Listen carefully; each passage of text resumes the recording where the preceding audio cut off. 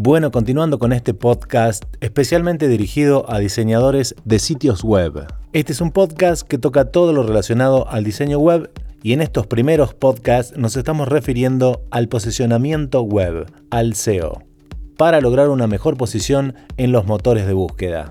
Continuando con estos 10 tips de posicionamiento, ya estuvimos hablando de los primeros 6, ahora vamos por 4 más.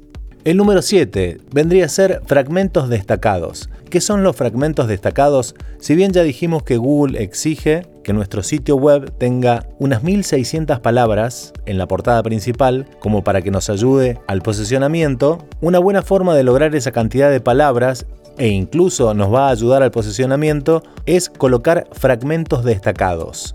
¿Qué son los fragmentos destacados? Si alguna vez buscamos algo en Google, nos vamos a dar cuenta que relacionado con el tema que estamos buscando, supongamos que pusimos la palabra abogados en mi ciudad.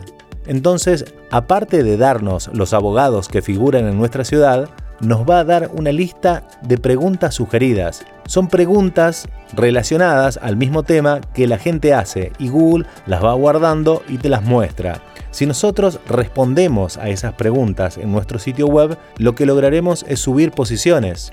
Por ejemplo, seguramente una de las preguntas sugeridas, si colocamos la palabra abogacía o abogados, una de las preguntas seguramente va a ser ¿qué es la abogacía? Si nosotros en nuestro sitio web, que supongamos es de abogacía, le dedicamos una parte de la portada principal de nuestro sitio a contestar esas preguntas sugeridas, nos va a ayudar muchísimo al posicionamiento web. Supongamos que Google en las preguntas sugeridas, que son búsquedas sugeridas, nos mostró qué es la abogacía, a dónde estudiar abogacía, por qué es importante la abogacía y todo ese tipo de preguntas. Si nosotros las respondemos en nuestra página colocando la pregunta con un título H2 y un pequeño fragmento de unos 10 renglones, nos va a ayudar muchísimo al posicionamiento, porque lo que estaríamos haciendo es responder esas preguntas que la gente le hace a Google y nosotros tendríamos las respuestas en nuestro sitio web. Por lo cual vamos a lograr que Google nos califique de manera muy buena, ya que para el buscador no es importante nuestro sitio, sino sus clientes, sus usuarios. Y si nosotros colaboramos en responder las inquietudes de los usuarios, vamos a lograr una muy buena calificación por parte de Google a nuestro sitio.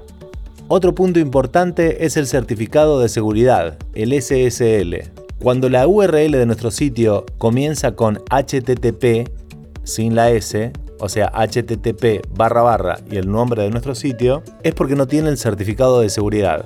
Una cosa que valora muchísimo Google es que lo tenga. Entonces, un punto más es colocarle ese certificado a nuestro sitio.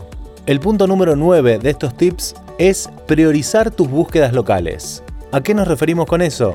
Supongamos otra vez que es un sitio de abogacía. Lo primero que uno quisiera es que nos encuentren fácilmente en todo el país. Pero si nos ponemos a pensar solamente en nuestra ciudad, si la ciudad es una ciudad grande, seguramente encontraremos que tenemos 400 abogados o más, lo que significa que cada uno de ellos tiene su página o la página de su estudio. Entonces, si tenemos en cuenta que cuando uno hace una búsqueda en Google, te muestra solamente unas 15 búsquedas que entran en el monitor, después bajamos un poquito y enseguida hay que cambiar de pantalla para ver las demás posiciones. Si en nuestra ciudad tenemos 400 abogados, nosotros deberíamos pasar en posiciones para llegar primeros a los 400, lo cual es una tarea muy difícil. Entonces, si lo queremos hacer a nivel país, eso se complejiza aún más, porque ya no serían 400, sino serían miles de miles.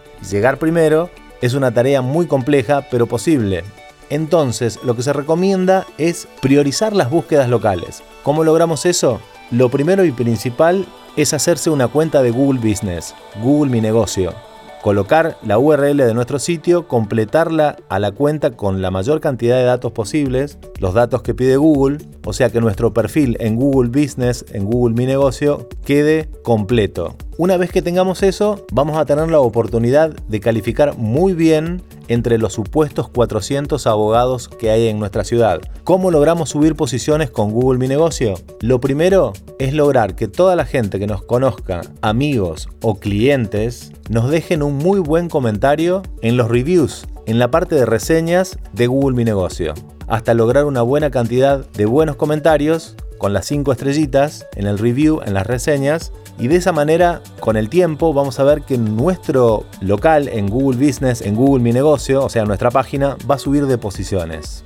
Hasta aquí llegamos con 9 tips de 10 para el posicionamiento web. En el próximo podcast le contamos el último. Chau, chau.